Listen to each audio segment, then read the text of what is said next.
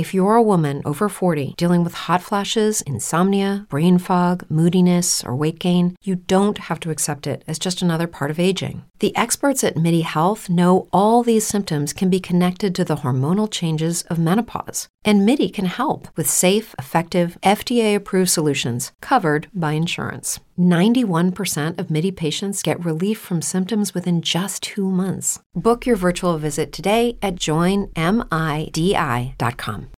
Shipping can make or break a sale, so optimize how you ship your orders with ShipStation. They make it easy to automate and manage orders no matter how big your business grows. And they might even be able to help reduce shipping and warehouse costs. So optimize and keep up your momentum for growth with ShipStation.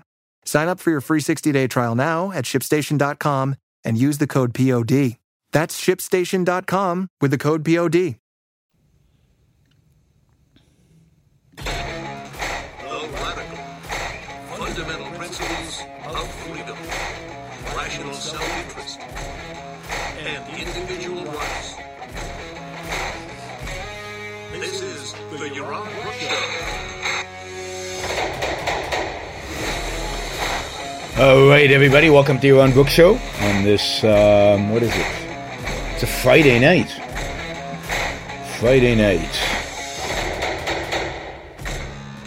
And I am in London, still the same hotel room. As you can see, I'll be here tomorrow, I'll be here Sunday, probably do shows on both those days. If you have ideas of what you'd like me to do a show on, let me know.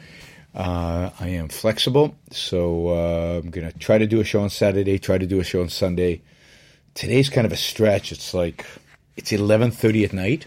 Just so you appreciate the effort I go through to put a show together. All right, anyway, we are ready to rock and roll and to do the show. Yes, I'm at the W Hotel at Leicester Square in London.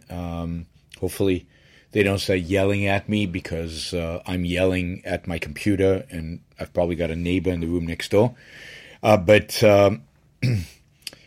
we have a show. So today, what happened today? What did I do today? Yeah, today I did a podcast over Zoom with somebody. And then this evening, I went to the GB News studios and I did the show, the Mark Dolan Show, which I do every time I'm in London now. They have me on the Mark Dolan Show, and it's great. There's a lot of fun. This time, if you remember, last time I was on the Mark Dolan Show, we got into this debate about privatizing healthcare and about the NHS. So this time, he brought me on just to debate that, and he brought on like a doctor from the NHS and a nurse from the NHS and me. And it was like Mark Dolan, the doctor and the nurse, versus Yaron Brook and the theme was privatizing the NHS. It was, I thought it was quite good. So I got to say that we need 100% privatize the NHS and why we need private healthcare and why healthcare is no different than any other industry. So I got all the content I wanted basically out there. Because it was a debate, I got less time than I often do with Mark Dolan, but it was still great. I'm sure next time I'm in town I can do it again. So it's great to have this one media outlet that'll pretty much carry me whenever. Anyway, tomorrow, Jennifer, are you listening? Tomorrow, I will be on with Neil Oliver on GB News. I'll be on some kind of panel. The topic is kind of boring, and I told them I don't know if I have anything interesting to say, but then I figured, what the hell? I mean, I'll be on TV. I can say something, and whatever I say is probably going to be more interesting than anything else that's being said. Ooh, I didn't turn on the light here.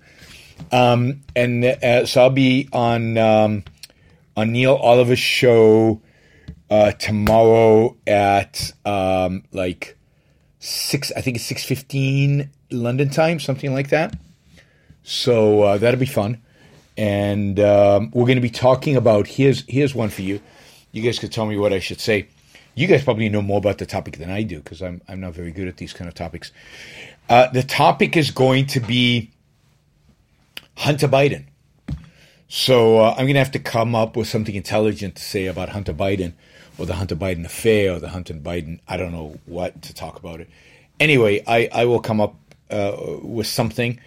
I'll dig up some dirt on Hunter Biden. I think I've got some contacts in Ukraine that I know pretty well. Maybe we can go behind enemy lines, behind Russian lines, and get some dirt on Hunter Biden and reveal it on GB News on Neil Oliver's show tomorrow. It's a bit of a waste. I think they could use me for something for a better topic. But anyway, tomorrow, 6:15 London time, basically 2 hours before the game 3 of the Celtics Bucks game. I'll be on GB News on Neil Oliver. I'm kind of looking forward to it because Jennifer's been talking about Neil Oliver for months, and I don't think I've really interacted with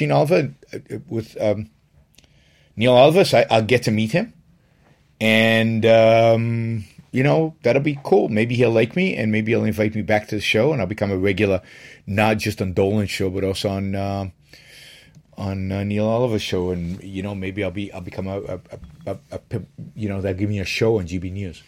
That would be cool. Imagine me having a show completely.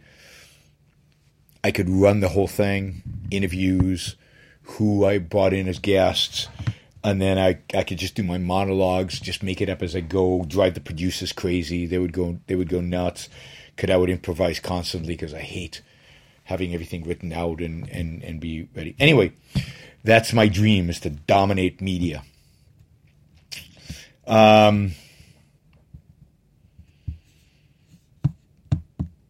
Yeah, I think this will be good. Anyway, so that's kind of the background story. What are we going to talk about today?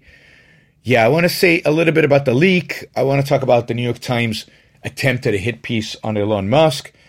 New data on COVID lockdowns, which is interesting. Plus, the whole China situation with COVID lockdowns is interesting, and then some updates about the war in Ukraine.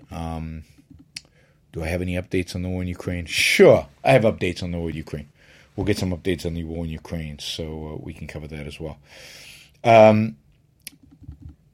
Anyway, of course, as you know, the way we fund the show, we fund it with Super Chat. We fund it through contributions that you guys make. And you can do that by asking a question. You can do that by just supporting the show. So all this travel and all my ability to do the show while I'm traveling and all of that is you funding it, you making it possible. So thank you for doing that.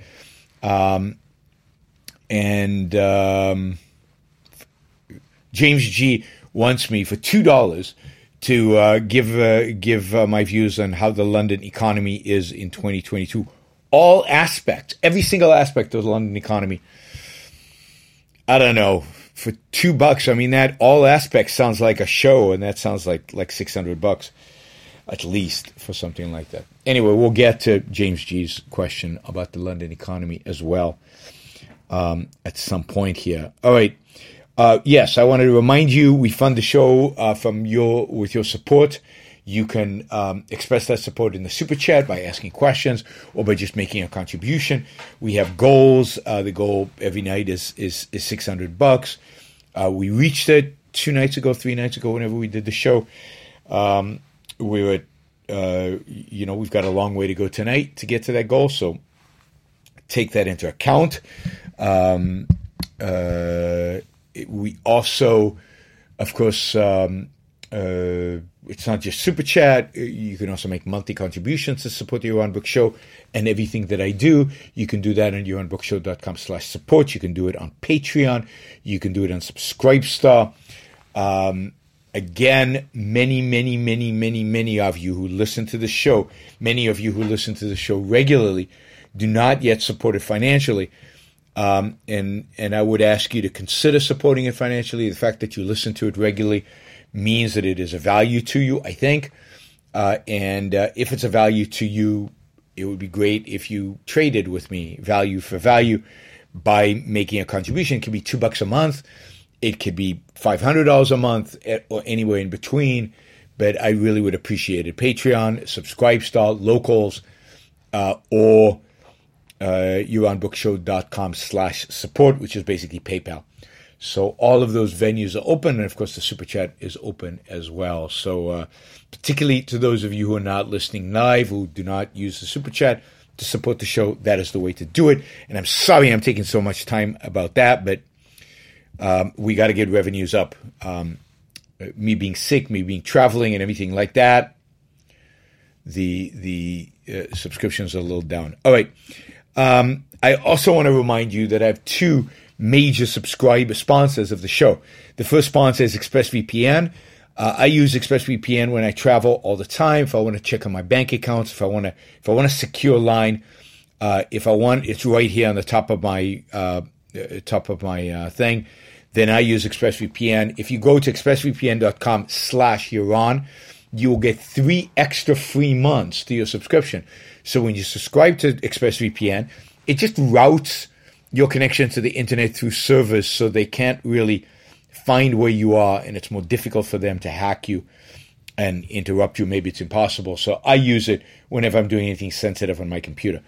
Plus, if I want to watch the Celtics game tomorrow, I have to fool the internet into thinking I'm in the United States so I can get Sling or I can get ESPN so that I can watch the game. So I use VPN to do that, ExpressVPN to do that. So if you do that, you get 3 extra months, expressvpn.com/Yaron. The other sponsor of the show is the Fountainhead, the book, right? Fountainhead. Ayn Rand's book, casts.com, fountainheadcast1word.com. Here, we've got an objective sculptor who is actually selling casts of classical sculpture, casts of old sculpture. If you want to, like I do, make your environment beautiful, surround yourself with beauty, surround yourself with art, one way to do that is to find some of the classic art that you love and buy these casts. These casts are not expensive. You can buy them online. There's an incredible catalog. I mean, dozens and dozens of these beautiful sculptures, and you can bring them into your home. You can start with 1, 2, 3, 4, and you can start spreading them around. I think they're pretty amazing, and I encourage you to check out the catalog. At least check out the catalog and then see maybe something will jump at you that is particularly beautiful, that particularly you want. So it's fountainheadcasts.com. The links are below in the description, and you can get them. Down there. All right, James G got the hint and put $20 behind this. So I will definitely cover that, and we will talk about the economy here in London. Let's see. Bonnie Bertrand says that I work hard enough for unlimited support. I do. I try to provide you with value. Be great if you provided value back. All right, too much talk about that stuff. The leak. So as you know, and I talked about this last show, I talked about the content, and towards about the leak of the Roe versus Wade proposed repeal, the opinion by Judge Alito. And I talked primarily about the decision itself and about what I think about the decision, about what I'd like to see in terms of abortion and everything like that. But and towards the end, I kind of threw out a comment about the fact that the leak was truly horrific, and I thought it justified a little bit more. Leaking a document like this is truly undermining of the authority of the Supreme Court, of the independence of the Supreme Court. It is an attempt to turn everything into mob rule, democracy, people yelling at one another, people placing pressure on one another. The Supreme Court is one of the last institutions, American institutions that is still functioning. I mean, I disagree with so many of the rulings. I disagree with the reasoning behind the rulings. I disagree with, and as I said, I'm very critical of the understanding of people like our conservatives, like Alito's understanding of the concept of individual rights and what it means and how to apply it. And I'm very, I'm an idealist, and I want the Supreme Court to have a proper objectivist understanding of individual rights and to rule accordingly. That's not going to happen. So within their understanding of the ideas, within the scope of what they do, it is one of the last institutions in our great republic that still functions, that still works, that hasn't become just a mockery and hasn't become just filled with pressure groups and tug of war and just tribalism and even the Supreme Court has become more of that, because it used to be that some judges you couldn't tell exactly how they would rule on a particular opinion. It has become more that you can tell exactly, these are the left, these are the right, they do this, they do that, and that's unfortunate. But it's still a place that's intellectual. It's still a place where they write opinions, where they give you arguments, where there's real debate, they ask questions.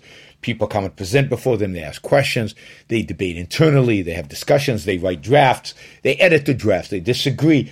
Even a majority opinion, there might be a few different majority opinions, and there might be a few different dissenters, because people are making an intellectual case for their position, and they see it important to write out that intellectual case. And God, we live in such a anti-intellectual culture. We live in a Twitter world. And to see, I don't know if it's a 70-page or 90-page opinion, an essay basically written, articulating somebody's opinion about something, even if you disagree with it, you have to admire it. And whoever leaked this, may the wrath of hell be upon them. I don't know. I mean, it truly is horrific. It undermines the institution. It is explicitly meant to encourage pressure on the institution from a variety of pressure groups. It is a way to undermine the functioning of this great institution, undermine its process. Again, the process is what is good about this. So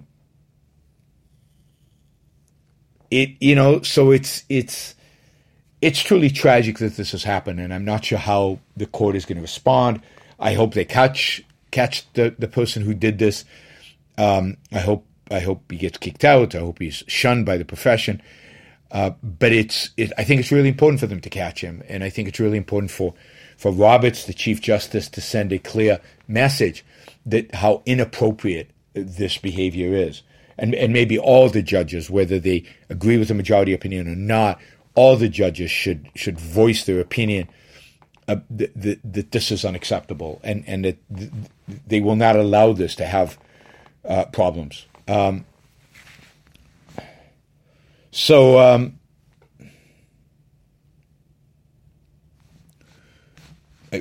just wanted to be clear in expressing my disdain for this, even though it gives us something to talk about, even though it prepares us, even though, I'm one of the people in one of the pressure groups trying to influence the court. But they're going to do what they do, hopefully, based on their own views and judgment. Even if it's the wrong thing, the battle for individual rights will continue. We will continue it here on the Yaron Brook Show, and wherever there are people who understand what individual rights are, understand the importance of individual rights, understand how crucial it is for civilization, the battle will continue. We will not let it go. All right. Let's see. So, free trade. Thank you for keeping track of the dollars coming in. I appreciate it. So that's what I want to say about the leak. I guess you could say more, but that's what I want to say about the leak. I want to talk a little bit about the hysteria and the panic on the left, primarily on the left, although there are people on the right who aren't happy about this, but the panic and hysteria on the left about Elon Musk buying Twitter, I mean, there really is a panic. Remember, this is the left that used to be, in Ayn Rand's day certainly, used to be pro-free speech. One of the arguments about, that the right wants to violate our rights in one way and the left wants to violate our rights in a different way. But the virtue of the left was that they were the party of free speech, and really the right was pro-censorship, pro-limits on free speech, and pro-limits on exercising our right, our First Amendment right. And I don't think that is flipped, because I don't think the right is pro-free speech. But it certainly has become true that the left is anti-free speech, and that the left has completely rejected it. And it's not in terms of just kind of legal free speech from the perspective of government, because I think that in the United States is still, at least at the federal level, pretty well protected. It's protected by a court that has been, over the last, I'd say, 10 years, maybe one of the best courts for free speech issues around. And here I give credit to the conservatives on the court that have really been defenders of free speech. But the left has become an advocate for a culture of limiting the conversation, of limiting what's acceptable, of limiting what is expressed on public forums, at universities, and of course on social media. And what Elon Musk has said is that on Twitter, when he buys Twitter, he intends to expand what is permissible in terms of on Twitter. Again, it's a private company. I think the previous regime on Twitter had every right to decide what the limitations they wanted, what things they wanted and did not want to be expressed on Twitter. And I think Elon Musk, as a private, as the new owner of Twitter, has a right to define those parameters any way he wants. As I've said often before, I think he's going to discover that it's a much trickier to do it than it is to argue for it. But Does Monday at the office feel like a storm? Not with Microsoft Copilot. That feeling when Copilot gets everyone up to speed instantly? It's sunny again. When Copilot simplifies complex data so your teams can act, that sun's shining on a beach. And when Copilot uncovers hidden insights, you're on that beach with your people, and you find buried treasure. That's Microsoft Copilot. Learn more at Microsoft.com/AI for all. Shipping can make or break a sale, so optimize how you ship your orders with ShipStation. They make it easy to automate and manage orders no matter how big your business grows. And they might even be able to help reduce shipping and warehouse costs. So optimize and keep up your momentum for growth with ShipStation. Sign up for your free 60-day trial now at ShipStation.com and use the code POD. That's ShipStation.com with the code POD. We will see. I might be wrong, and he might know exactly what he's doing. But what is horrifying and amusing at the same time is kind of the panic on the left, as if this is somehow some kind of disaster that is going to befall the country. The fact that more people will be able to express themselves on Twitter. God, the world will end. And it also is bringing out, you're seeing, partially with this misinformation council or board or whatever they call it, that the Biden administration is creating, what they view as misinformation, which is the kind of stuff that they want off of Twitter, and it ultimately, I think they want the government to somehow ban or censor or limit or whatever. Hard to tell exactly. We'll see how this evolves. So what's going on right now is very, very revealing of the left's kind of really horrific anti-speech, not necessarily, and now with the with this board their inclination to censor, at least their inclination to flag things they don't like as misinformation. It really is things they don't like. So as part of the campaign to kind of make Elon Musk look bad, the New York Times wrote a profile of Musk. And, I mean, the profile is fine, and there's nothing in the profile that really should cause anybody to, oh my God, he's a monster. They didn't find the dirt on him that I think they were looking for, which was interesting. But here is a sentence from this article, and it's shocking, and it truly shocking, and it's upsetting. That this is the great New York Times, or what was a long time ago the great New York Times. Just the logic and the incapacity to think that this couple of sentences reflect. So here, as you probably know, Elon Musk is an immigrant. He immigrated to the United States from Canada, but originally from South Africa. He is in South Africa. And here is the sentence about him growing up in South Africa. Elon Musk grew up in a South Africa that saw the dangers of unchecked speech. Now that should just make you fall over. What are you talking about? What are you talking about? Grew up in a South Africa that saw the dangers of unchecked speech. I mean, South Africa under apartheid was a country of censorship, of government censorship. South Africa under apartheid was a regime of unfree speech, not unchecked speech, unfree speech. Indeed, the newspapers in South Africa, who I think many of them were anti-apartheid or dismissive, would often show up on your doorstep with half the article, with a number of articles blanked out, black, covered up, all the text covered up. It was a way for the newspaper to show you what government censors had censored. So in South Africa, the government would not allow speech that objected to apartheid. And to censor it, indeed, if you spoke up against apartheid, if you demonstrated against apartheid, you went to jail. And I know this. I know this because, I know this for a lot of reasons. You can read about it, you can study it, but as it happens, it's a little personal. My parents were both born in South Africa, like Elon Musk. My parents hated apartheid, as Elon Musk, I think, did. And they left as soon as they could. They emigrated out of South Africa to Israel.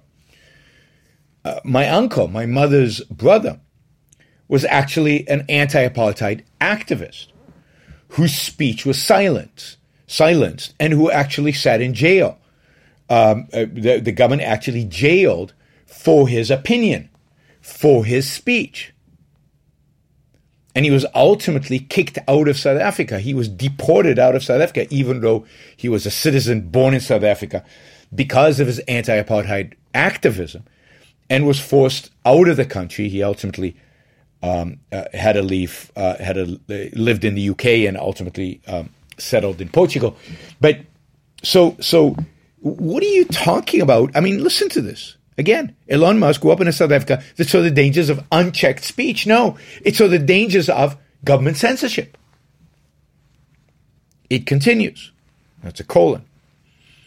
I'll read it again. Elon Musk grew up in South Africa that saw the dangers of unchecked speech, colon.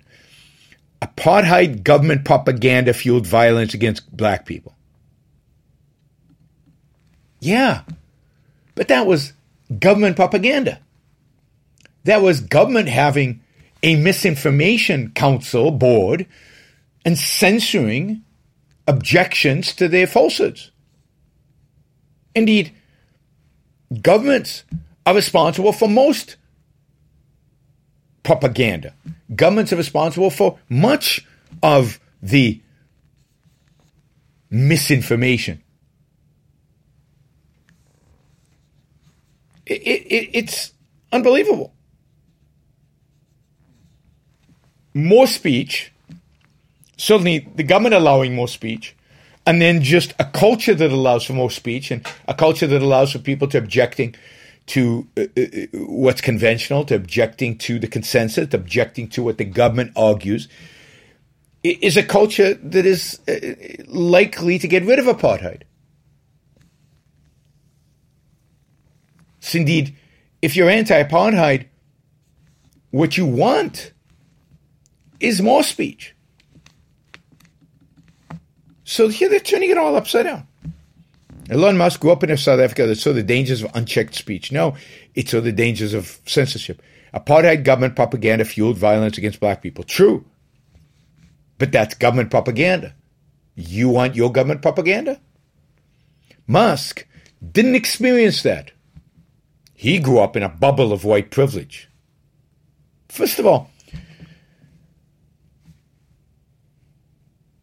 what is that even, do we really know that? From my understanding, reading a little bit about other people who've written about Musk, he didn't like apartheid as a teenager. He objected to it. It's one of the reasons at 17 he left South Africa and never looked back, never went back, went to Canada. He probably did grow up in a bubble, because I know all of my relatives grew up in bubbles, fearful of the people that were being oppressed. But from what I've read, Musk actually was friendly, had friends who were black, and had a very negative opinion about apartheid. So what are you trying to imply here? And look, he was born into the system. He didn't choose it. As soon as he could choose, as soon as he could impact change in his own life, he left. What more do you want? So the New York Times is trying to smear him based on something he had no control over, associate him somehow with apartheid.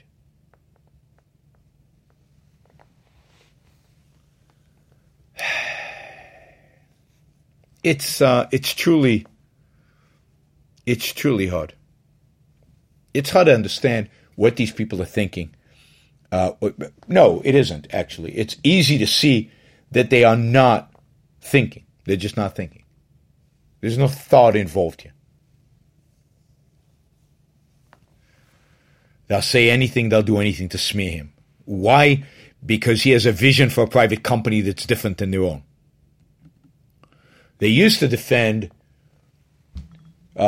Twitter's right to can't, not to carry Trump or whatever, based on the idea that they were a private company. Funny how the left was protecting property rights. But now that Elon Musk is buying it, and maybe they won't block the people that the left wants them to block, now it doesn't matter that they were a private company. They should do what the New York Times tells them to do.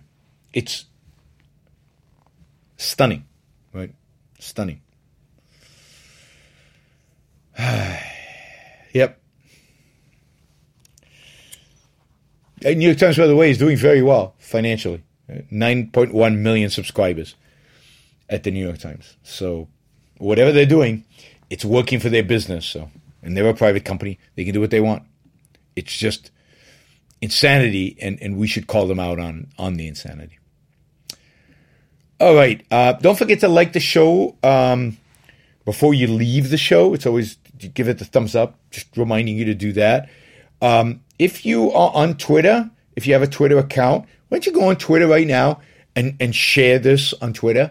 And that way we'll get more people coming over and watching the show live. So just go and share it right now. Click the share button on Twitter and share it. And that'll be a great way for you to help promote the show. All right. Anything else we want to talk about with regard to New York Times and Elon Musk? I think that about covers it.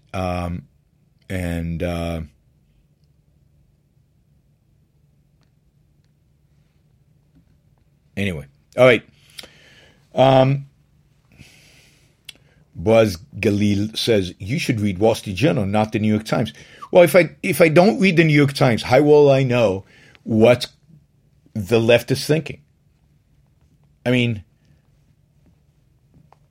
it doesn't matter if the woke movement is going to decline. The New York Times will survive. The New York Times is growing. It has more influence than ever. It's growing subscribers. And you have to know what the left is thinking.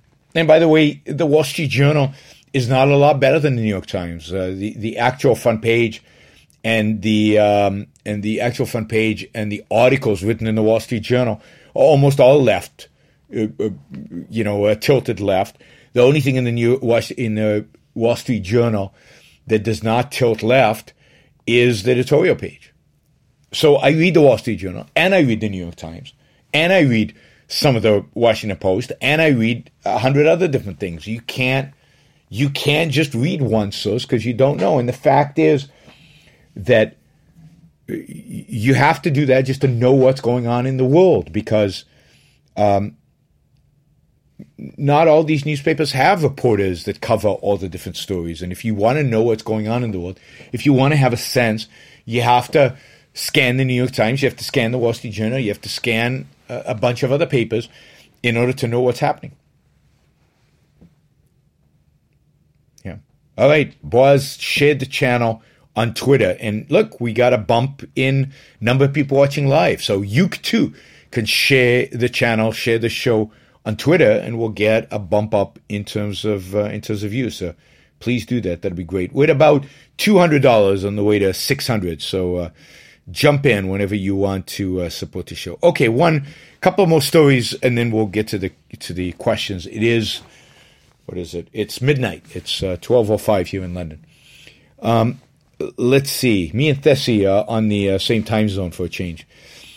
COVID lockdown. So the World Health Organization today, or yesterday, I think, released a study that looked at excess deaths across the world, country by country, during the COVID pandemic, and you could link that up to lockdowns.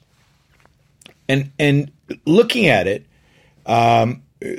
you can see an interesting pattern, and that is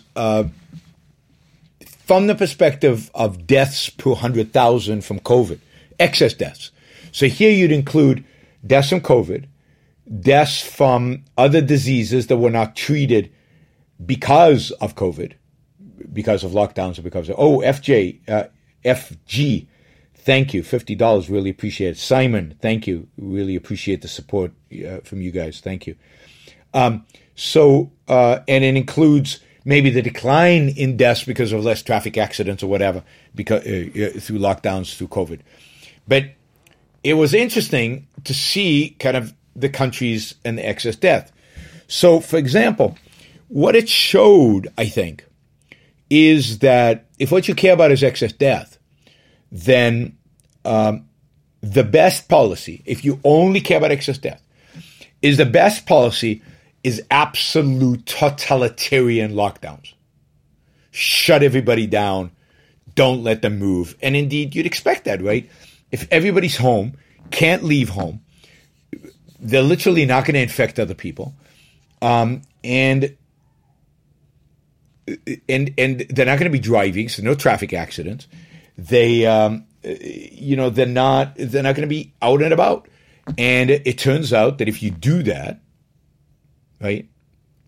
If you do that, then excess deaths go down. So, for example, Australia saw amazing results from its lockdowns.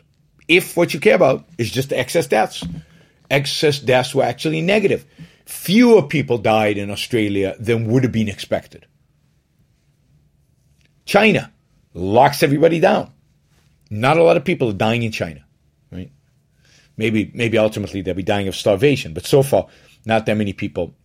So authoritarianism in this narrow sense works, right? Of course it doesn't, because it creates all kinds of other problems and destroys your economy, and it creates depression, it creates all kinds of other things. But in terms of if all you care about is excess deaths. But, and this is interesting, if you're not totalitarian, that is, if you're not just shutting people down, then countries that had lockdowns did worse than countries that didn't have lockdowns.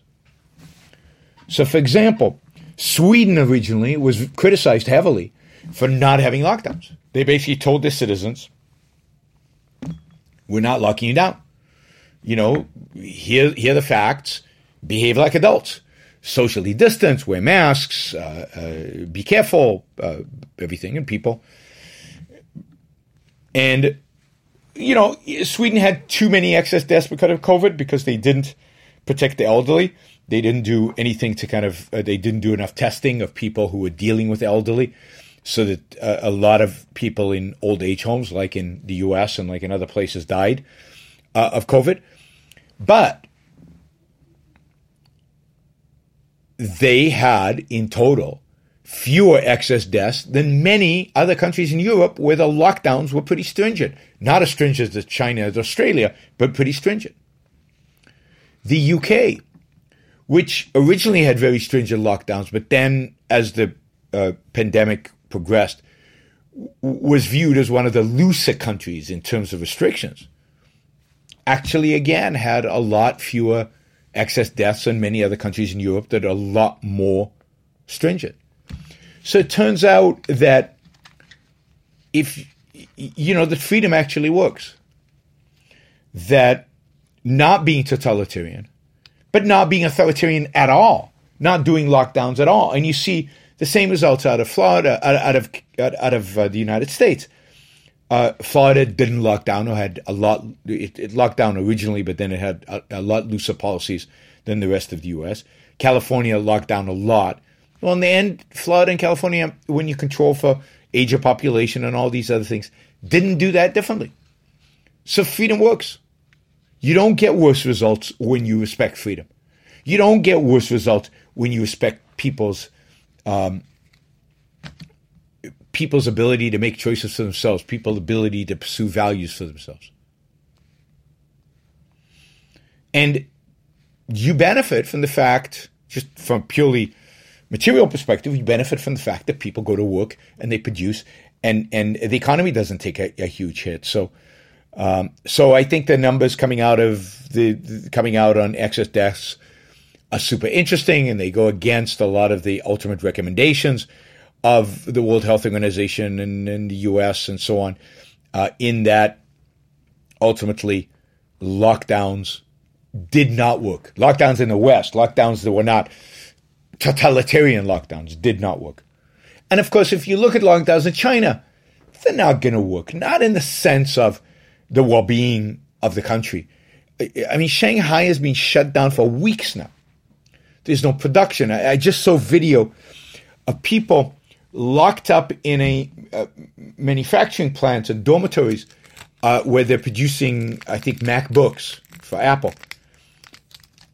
And these people are fed up and they're breaking through the barricades. And this is in China where they're afraid of repercussions. And they're not willing to take it anymore, and they're breaking through. And I think generally, I wouldn't expect, if we saw some social unrest in China, I wouldn't expect if this started to create some hostility of the population against Xi. I wouldn't be surprised, although I don't expect this, but I wouldn't be surprised if Xi has a hard time in the upcoming meetings of the Chinese Communist Party to get kind of the lifetime appointment that he is seeking, kind of the third and another term.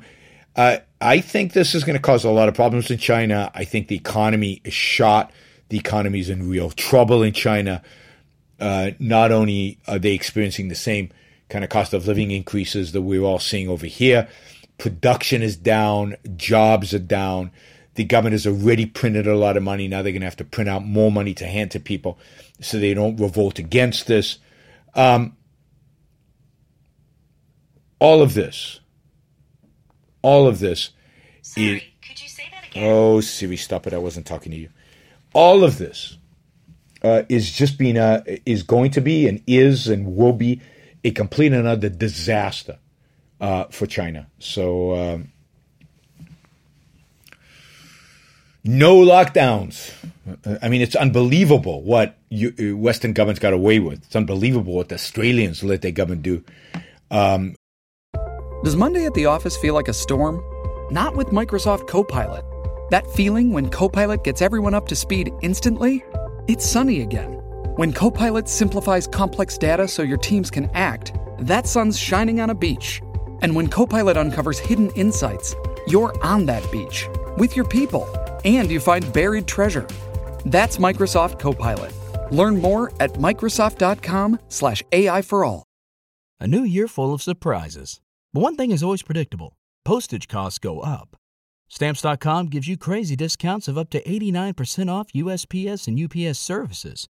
So when postage goes up, your business will barely notice the change. Stamps.com is like your own personal post office, wherever you are. You can even take orders on the go with the mobile app. No lines, no traffic, no waiting. Schedule package pickups, automatically find the cheapest and fastest shipping options, and seamlessly connect with every major marketplace and shopping cart. There's even a supply store where you can stock up on mailing supplies, labels, even printers. Stamps.com has been indispensable for over 1 million businesses just like yours. All you need is a computer or phone and printer. Take a chunk out of your mailing and shipping costs this year with Stamps.com. Sign up with promo code PROGRAM for a special offer that includes a 4-week trial, plus free postage and free digital scale.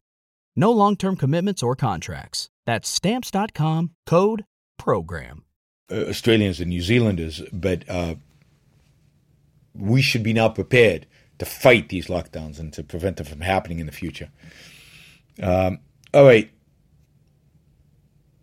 Yeah, I mean, this is not a deliberate strategy. I don't know what the strategy is. So Free Trade says there are hundreds of cargo ships off the Chinese coast that can't unload. Someone suggested it's a deliberate strategy. It's a deliberate strategy to commit suicide? I mean, it's the worst thing possible for China. It's much worse for China than it is for the rest of us. So, China's in deep, deep trouble. Xi, I think, is in trouble because of what's going on. All right, finally, the war.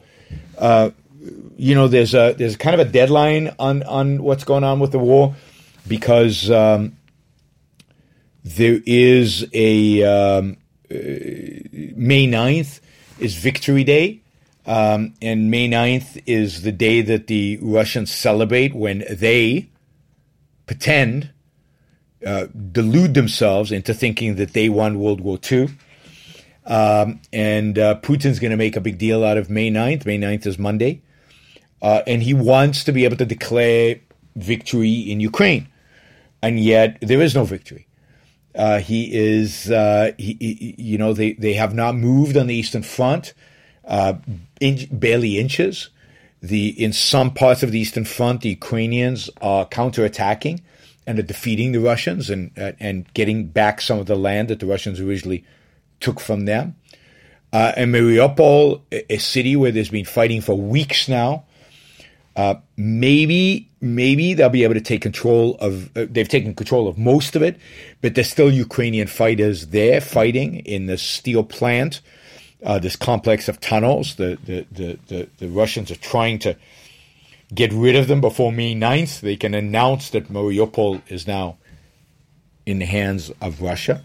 It is possible that on May 9th, Putin will announce the annexation of all the occupied territory that the Russians have taken, the annexation of all that territory into Russia, doubling down on everything he's done. But in terms of actual progress on the ground, Russia's making almost no progress. In terms of,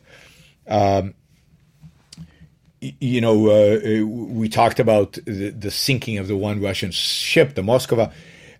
It turns out that yesterday another Russian ship was hit by a missile. By the way, I mistakenly, in the show I talked about the Moskva, and I mistakenly said that the missile that hit the ship was a Western missile. It wasn't. It's a Ukrainian-built missile based on Russian technology used against the Russian ships. It looks like the second missile is hits another one of their ships. It is on fire. It is a disaster. I mean, this war is an unmitigated disaster for Putin. As I've said from day one, he is losing There's more discussion about Sweden and Finland joining NATO. That in and of itself would signify that Russia has lost the war. If the war was to prevent NATO from expanding, if the war was to prevent NATO from, having even a bigger border with Russia, then Sweden and Finland are much more devastating to Russia than having them become members of NATO, much more devastating than Ukraine. They are both well-armed countries. Sweden has a pretty good military industry. Both of them joining NATO would be... Anyway, Putin, luckily and thankfully, is losing this war and is devastating. There are rumors now. I see it all over the British newspapers. I haven't seen it much coming out of the United States, but there are rumors now that both the FSB, the former KGB, and former generals of the Russian army are conspiring to get rid of Putin, that they are working to try to depose him. That would be fantastic if somebody put a bullet in his skull. That would be a good thing. We'll see. Who knows? There are other rumors that he's sick, that he's got cancer, or that he's got something else. So who knows? It would be good if we could get rid of Putin and start over and bring some peace to Ukraine. What's happening in Ukraine is a massive tragedy for the Ukrainian people. And to some extent for the Russian people, although I don't have too much sympathy for most of the Russian people because the Russian people seem to be supportive of Putin, or at least significant numbers of them are. So as I said, war basically going badly for Russia, continues to go badly for Russia. Now Europe is talking about stopping importation of oil. I don't think that's that big of a deal. The real issue is natural gas. That's where the big bucks that Europe sends to Russia every day come from. Oil is not that big of a deal. He'll just sell it to somebody else instead. There you go. I was going to talk about student loans. Maybe we'll talk about that tomorrow. There's a bunch of other stuff we can talk about tomorrow, so we'll cover that tomorrow. All right, it's late over here, so let's see two things. One is, we're not at 300 yet, and there's another 300. So I don't know if somebody wants to come in and wrap this up and get us to 600 quickly, or if you want to ask a bunch of questions for $20 or $50. But we need to get the super chat money. We need to get the numbers up. Let's see. There was a $50 question here. Yes, Daniel Henry asked. Daniel says, you said that Roe, even if poorly reasoned and written by justices that don't understand rights, is preferable to losing abortion rights. How do you square this with hoping the court isn't influenced by the leak? Seems like pragmatism versus principle. Look, I think that the idea of having the court understand rights properly is just fantasy. That is not going to happen. It's not going to happen anytime soon. It might not happen in my lifetime. I think that while the reasoning of the court decision, Gene, thank you for the support, in Roe versus Wade was poor, it wasn't ridiculous. Using the 14th Amendment and coming up with some kind of right to privacy is a stretch, and it's not the best argument. It's not a great argument. It's still better than nothing. It's still an argument.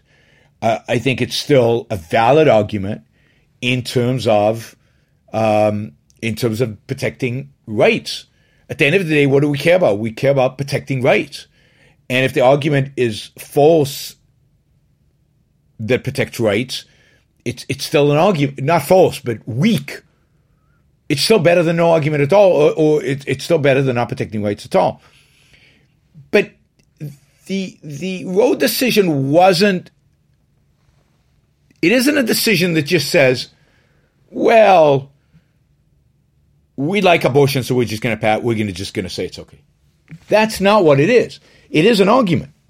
It is reasoning. It's just not particularly good reasoning. That's not the same as turning the Supreme Court into a political ping pong, turning the Supreme Court into a place where pressure groups are going to influence it, where decisions are leaked in advance, where everybody knows who stands where, and then the pressure comes down. I mean, we saw that a little bit with the original Obamacare decision, where it seems like somebody put significant pressure on Roberts to flip and to rule that Obamacare was constitutional, even though he originally was going to vote that it was not constitutional. And then if you remember, he came up with this thing about a mandate really being a tax and being part of, not the mandate, the penalty, really being a tax and therefore legitimate under the taxing powers, which was completely ridiculous, stupid, out of nowhere, out of left field argument that seemed to be a result of this kind of pressure. The pressure's already there. It's just relatively muted as compared to the other branches of government. What I'd hate to see is that kind of pressure becoming a norm. And what I think the leak is trying to do is to make that. So I see a big difference between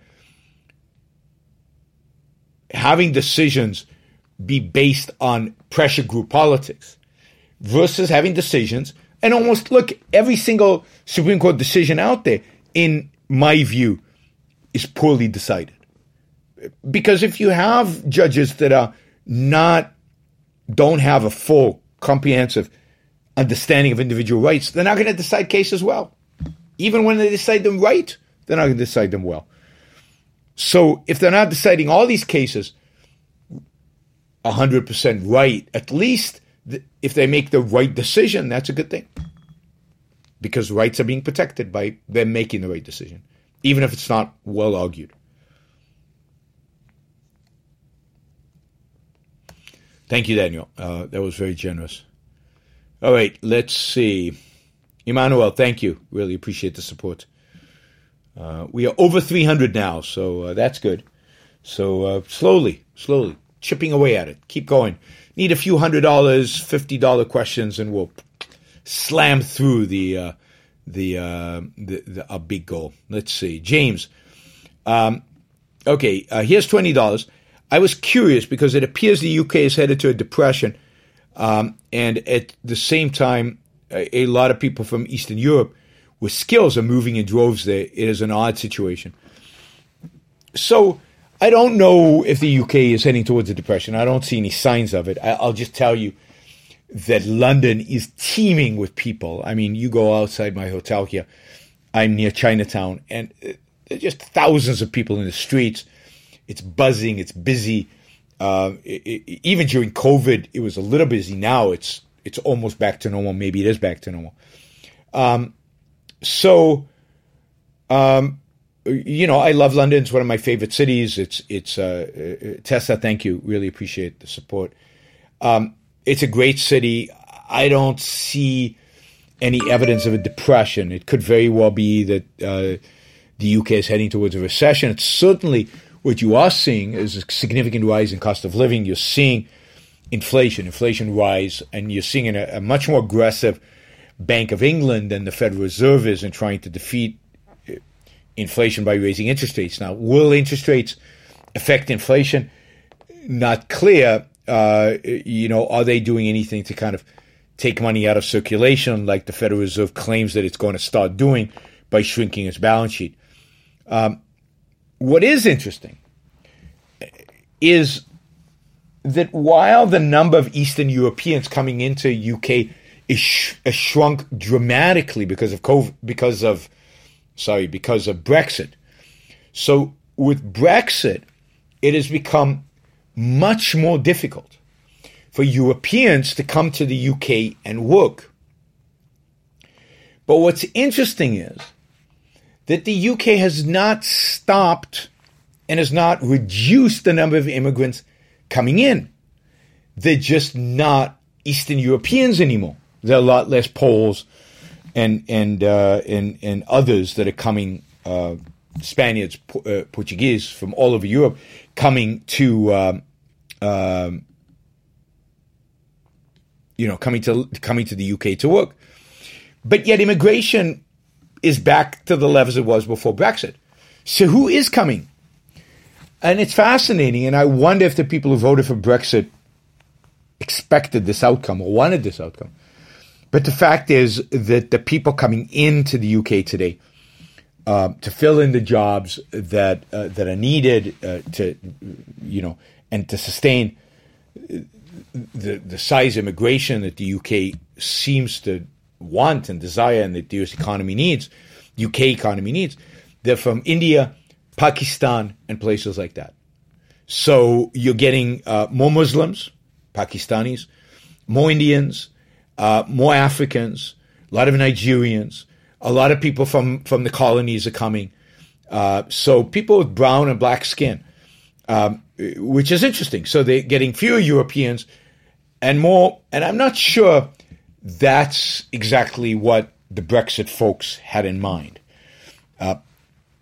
I have no problem with it. I'm pro-immigration, period. But Brexit, I was surprised. I was really surprised by this. Brexit did not reduce the amount of immigration. It just shifted where the immigrants were coming from. Instead of coming from Europe, they're coming from Africa and Asia. And that I find interesting. But, the UK is suffering from inflation. Interest rates are going up. When interest rates go up like this, it's likely to create a recession. So we're probably heading towards a recession. I don't think depression. Stephen, $99.99. Thank you. Really, really appreciate that. That's brought us up to close to basically 450. So thank you for doing that. All right. Let's see. $20 question. Jennifer says, I'm glad you got on Neil Oliver's show. I am too. I also wish it was a better topic. Neil's not an objectivist, but I think he is pretty good. I hope it is enjoyable for you. I'm sure I'll enjoy it. I'm sure it's going to be fun, and I'm sure I'll upset a bunch of people. It should be a blast. I'll tell you about it after the fact, tomorrow. Alan, $21 general support. I can't donate right now because I'm also supporting Ukraine charities. What a dumb war. Sorry about that. No problem. I understand wanting to support the Ukraine charities. I think they are charities worthy of support. Okay. Free Trade says 219. SEK. What is SEK again? I knew that, but I can't remember what it is. Here's the defenders of Azovstal. That's the steel plant in Mariupol that's being defended. Fight with the power of capitalism.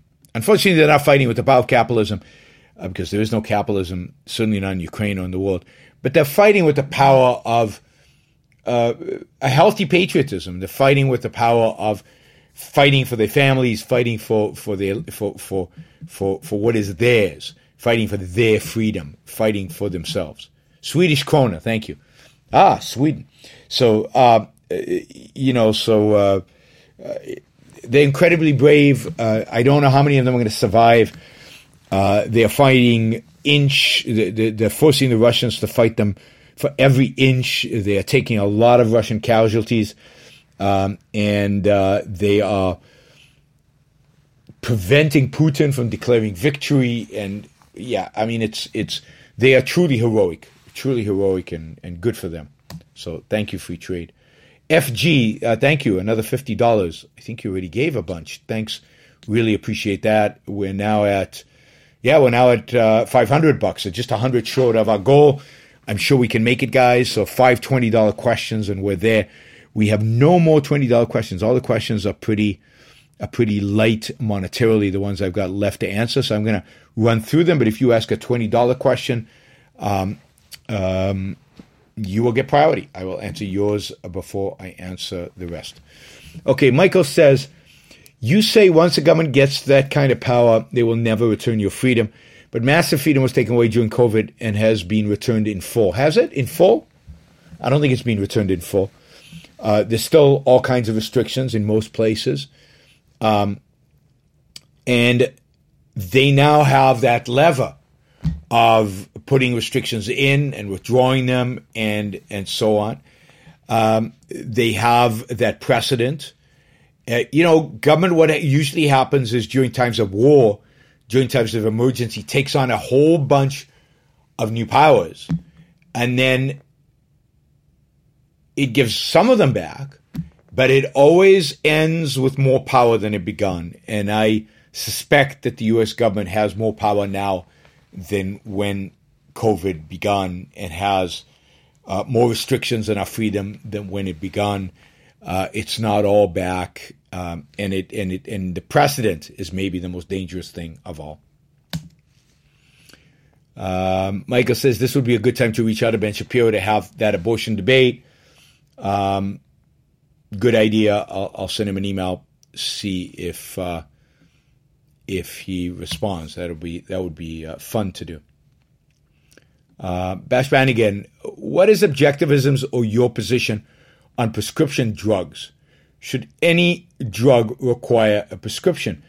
I think at the end of the day, that is a decision that pharmacies and doctors should make. I mean, you could imagine a world, a completely free market in which drug companies and pharmacies come to an agreement that, and doctors, basically come to an agreement that some drugs will not be over the counter, that the pharmacy will not sell a drug to the public unless they get a prescription from a doctor.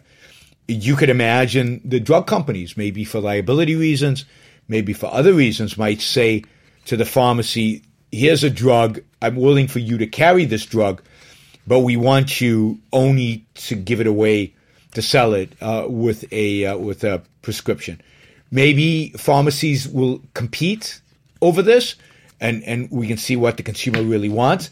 But I have a feeling that the market will segregate drugs into drugs that are just available to anybody and drugs that require, where the pharmacy or the drug company, for liability reasons, are going to require a prescription. Not just liability reasons, just because the fact is drug companies and pharmacies, I know this will shock you and surprise you and upset you, they care about human life and they care about their customers. And if they think that's a better regime for the customers, that they might advocate for it.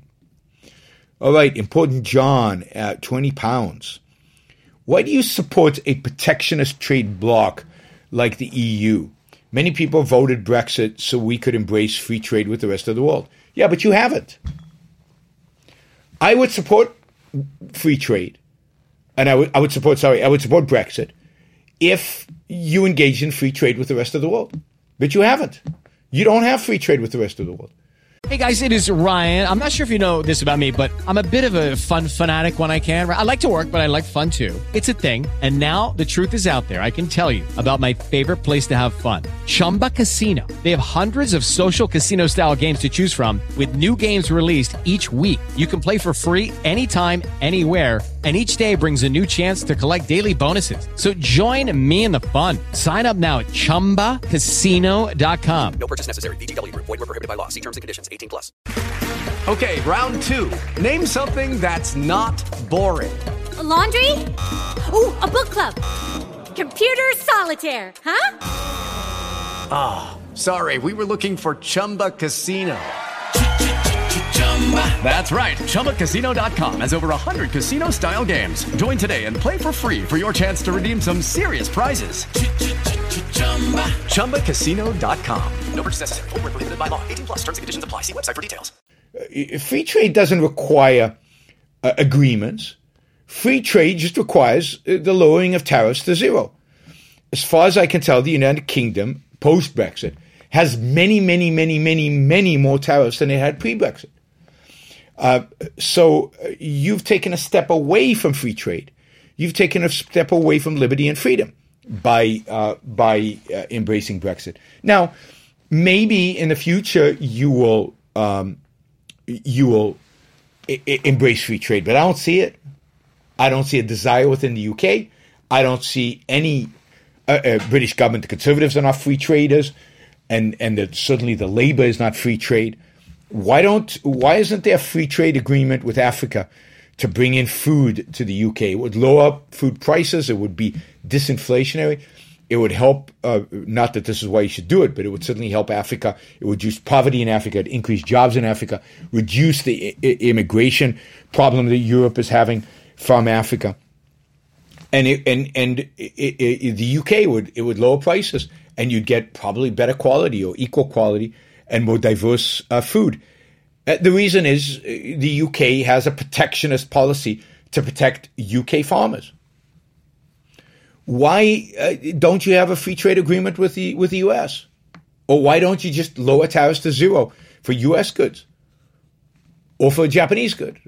Or for, I don't know, for Korean goods? Or for, you haven't done it. Why you have tariffs on German goods? If you really believe in free trade, why don't you lower tariffs to zero on EU goods?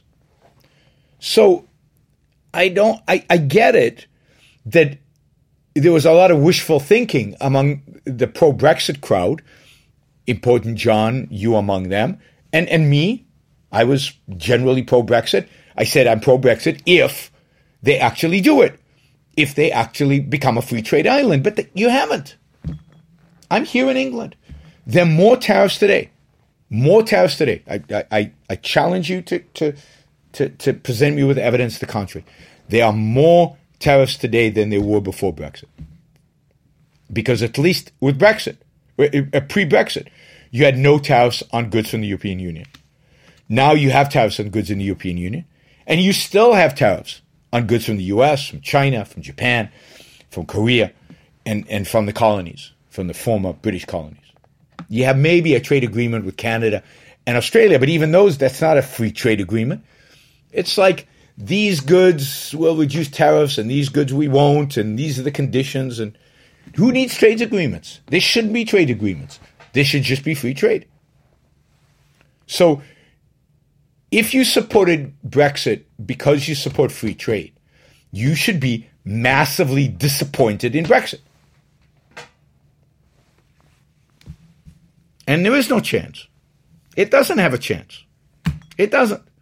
Because nobody in Great Britain believes in free trade. And this is what I said before Brexit.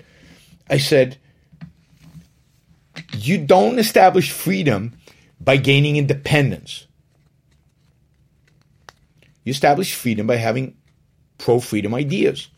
And as long as the UK doesn't have those ideas, and they don't exist here, you're not going to establish freedom. And the same with regulations. The whole idea was, let's have Brexit so we can free ourselves of EU regulations. But the fact is that you've kept all the EU regulations. And indeed, in some areas, like climate change, you have worse regulations than the EU. So what benefit did you get from Brexit? Other than now, you have tariffs on European goods, there's no free movement of labor, the Brits have to stand in line with Americans to get into the EU at passport control at the border, and there's no free movement of capital. So it's hurt banking in the city, although banks will survive. So I think Brexit has been a massive disappointment. That's my view. Jupiter, $20. He says he's new here. That's fantastic. Welcome, Jupiter. Would you have trouble maintaining a relationship with friends or family members who support Putin? Would you consider that a corruption of the mind? Yes, I would. I mean, generally, I have a problem with friends and family who have irrational ideas. Now, look, if your relationship with the family members, let's say, or with the friends is important to you for a variety of reasons, then just don't talk about it. But when I go, for example, to Israel and I meet with my family, and I still have members of my family who are quite left, particularly on economic issues, as soon as that issue comes up, I walk away. I won't engage. It's not worth it. I'm not going to convince them. I'm just going to get upset. So if you have family members who are pro-Putin, but you value the relationship for other reasons, then I would just make a rule. We're not discussing that issue. We're just not talking about it. Because it's too upsetting, and I'll come to hate you. And I don't want to hate you. So that would be my rule. But yes, I think Putin is one of the many, many, many topics that piss me off.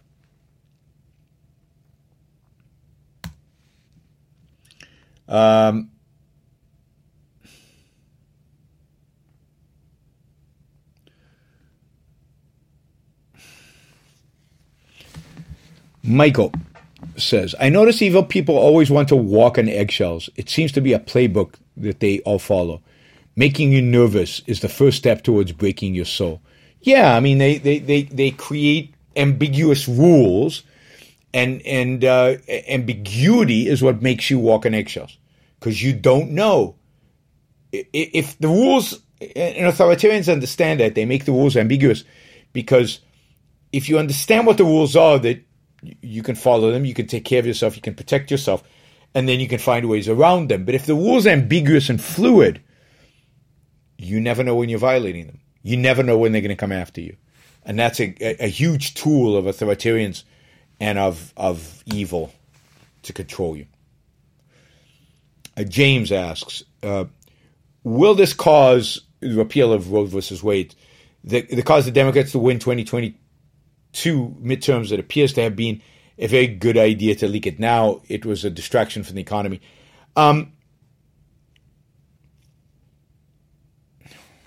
Andrew asked a $20 question on Catholicism. Oh, yeah, you're right. Sorry, I've got it. So it'll be the next one I answer. Sorry, I didn't see. Somehow I skipped the fact that it was $20. I apologize. I said this the other day when I talked about Roe versus Wade. I think at the margin, it is repealing Roe versus Wade will benefit Democrats in the midterm elections.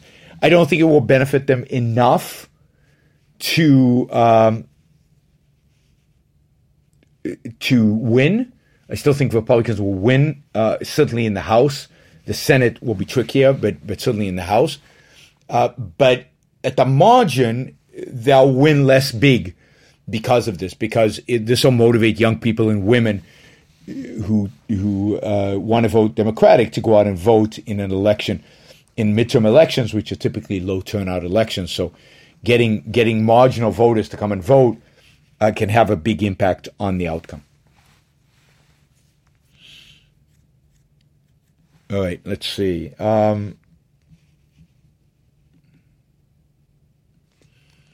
Yes, Andrew's $20 questions. And by the way, we are, where are we?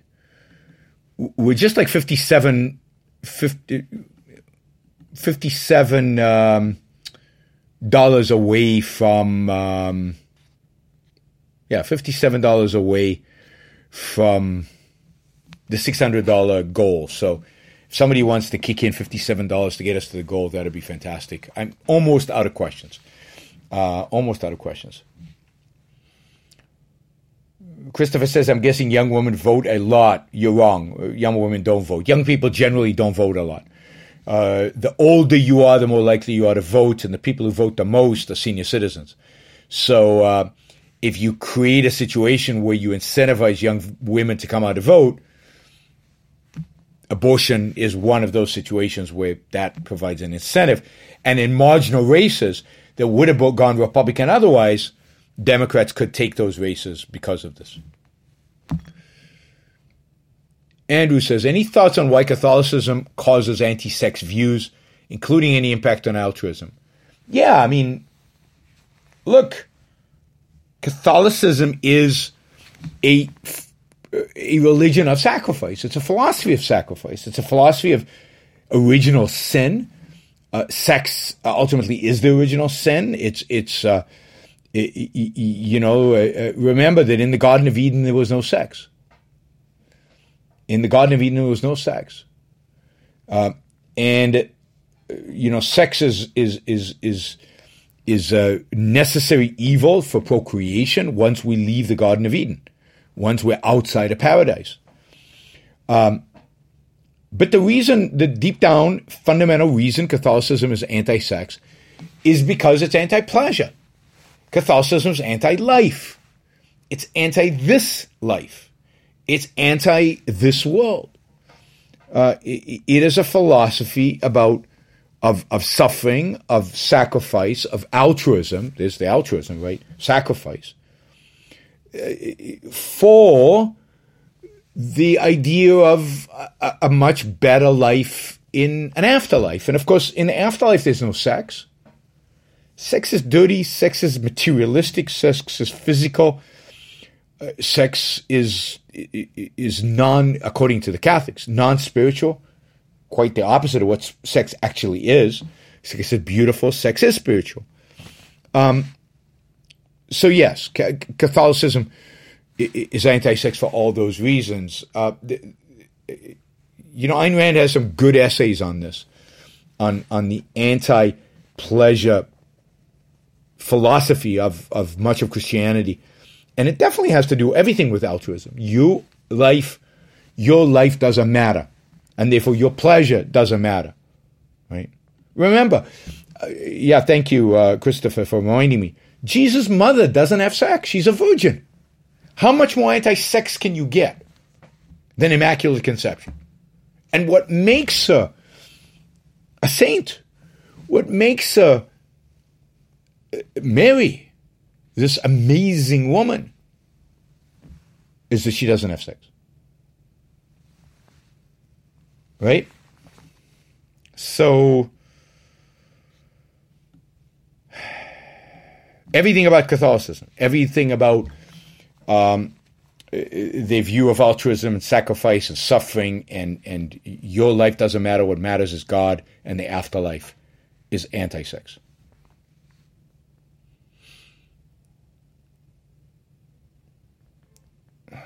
Do Catholics ignore the Song of Solomon? I mean, there's a lot of sex in the Old Testament. Catholics generally, Christians generally, ignore big chunks of the Old Testament. The Old Testament is too worldly. I don't know. There's a chapter in the Book of Kings, not the Book of Kings. I forget the name of the book, but where King David wakes up.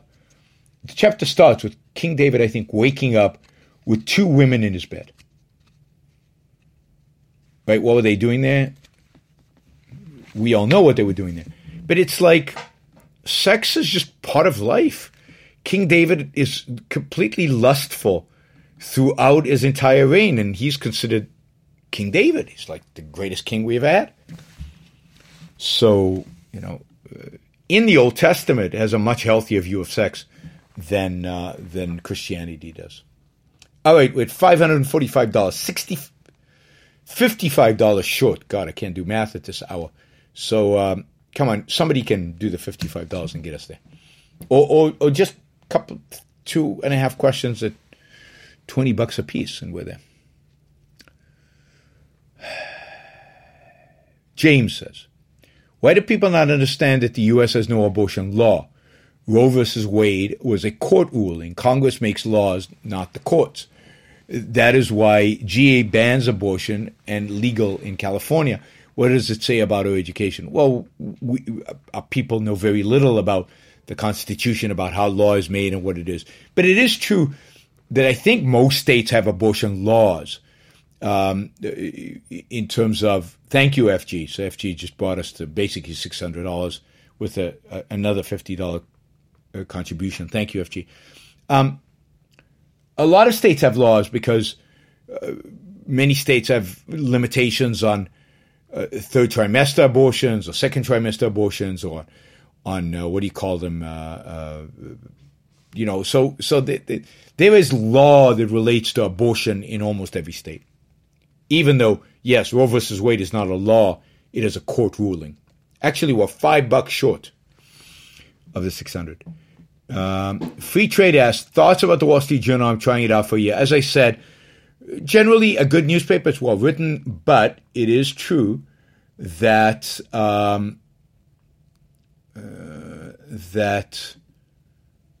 the news writers for the Wall Street Journal tend to be very leftist and tend to bias the stories in a leftist way.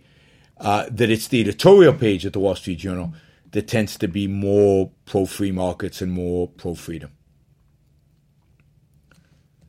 Buzz asks, is COVID going to be a thing forever?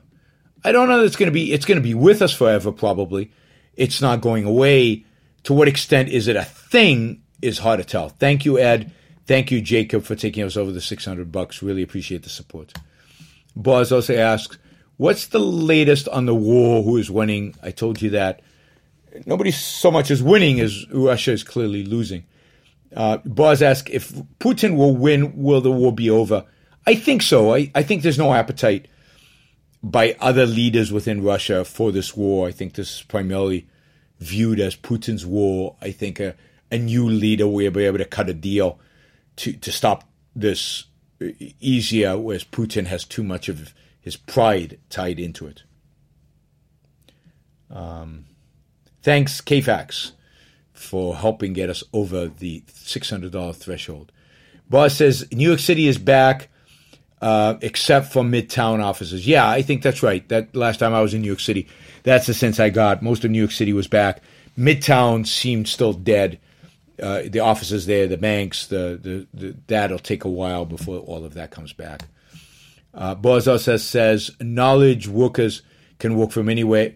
True, I'm not sure they want to work from anywhere. I think there's value in being in the office, even for knowledge workers, particularly young knowledge workers. I wish they understood that better. But not all workers are knowledge workers.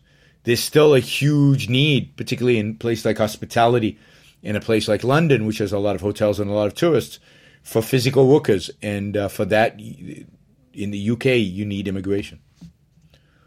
Some form of immigration. Finally, this is the last question we have. Boaz says, cryptocurrencies and crypto stocks are crashing bubble. Yeah, I mean, I've said this for a while now, that a lot of these stocks were way overvalued, that I didn't understand the value of crypto. How people were valuing and what they were valuing it for. I think I don't know that Bitcoin is crashing. It's down today quite a bit, but I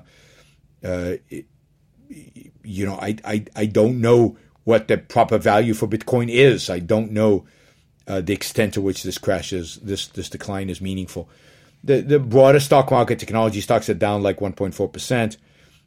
So it's today.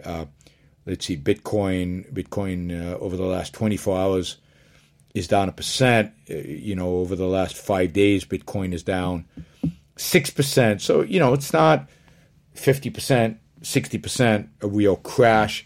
But yeah, there is a decline in generally in technology stocks. There is fear of a recession. There's fear of inflation. It just proves that Bitcoin is not an inflation hedge, among other things. And it's also not so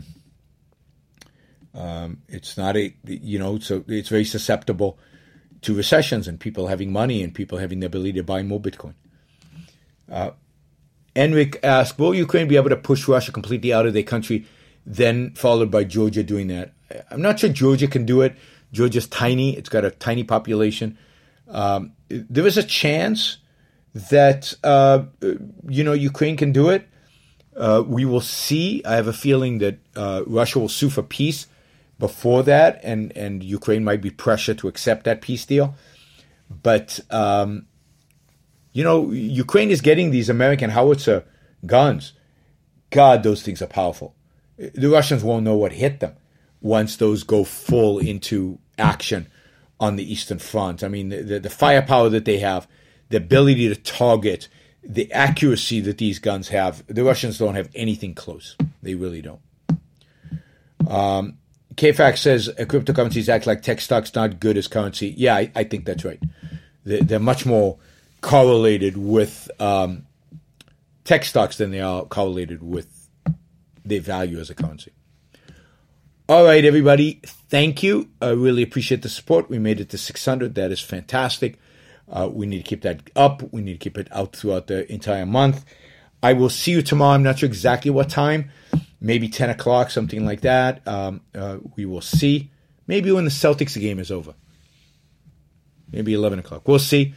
Definitely want to watch the Celtics game tomorrow. And then we'll also have a show on Sunday. And then I'm on vacation with my wife, so there might not be a lot of shows for the rest of the week. All right, everybody. I will see you tomorrow. Check out my appearance on Mark Dolan's show on GB News, and check out tomorrow at 6:15, around 6:15, my appearance on Neil Oliver's show. Thanks, guys. Don't forget, I've got 2 sponsors. I've got expressvpn.com/Iran. You can get 3 extra months. And fountainheadcast.com, where you can buy beautiful art and enrich your life. So check them both out. The links are below. And I will see you all tomorrow. Bye.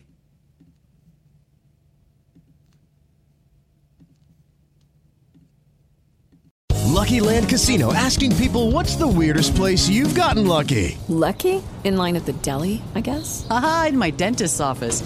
More than once, actually. Do I have to say? Yes, you do. In the car before my kids' PTA meeting. Really? Yes. Excuse me, what's the weirdest place you've gotten lucky? I never win and tell. Well, there you have it. You can get lucky anywhere, playing at LuckyLandSlots.com. Play for free right now. Are you feeling lucky? No purchase necessary. Void where prohibited by law. 18+. Terms and conditions apply. See website for details. With the Lucky Land Slots, you can get lucky just about anywhere. This is your captain speaking. We've got clear runway and the weather's fine, but we're just going to circle up here a while and get lucky. No, nothing like that. It's just these cash prizes add up quick. So I suggest you sit back, keep your tray table upright, and start getting lucky. Play for free at LuckyLandSlots.com. Are you feeling lucky? No purchase necessary. Void where prohibited by law. 18+ terms and conditions apply. See website for details.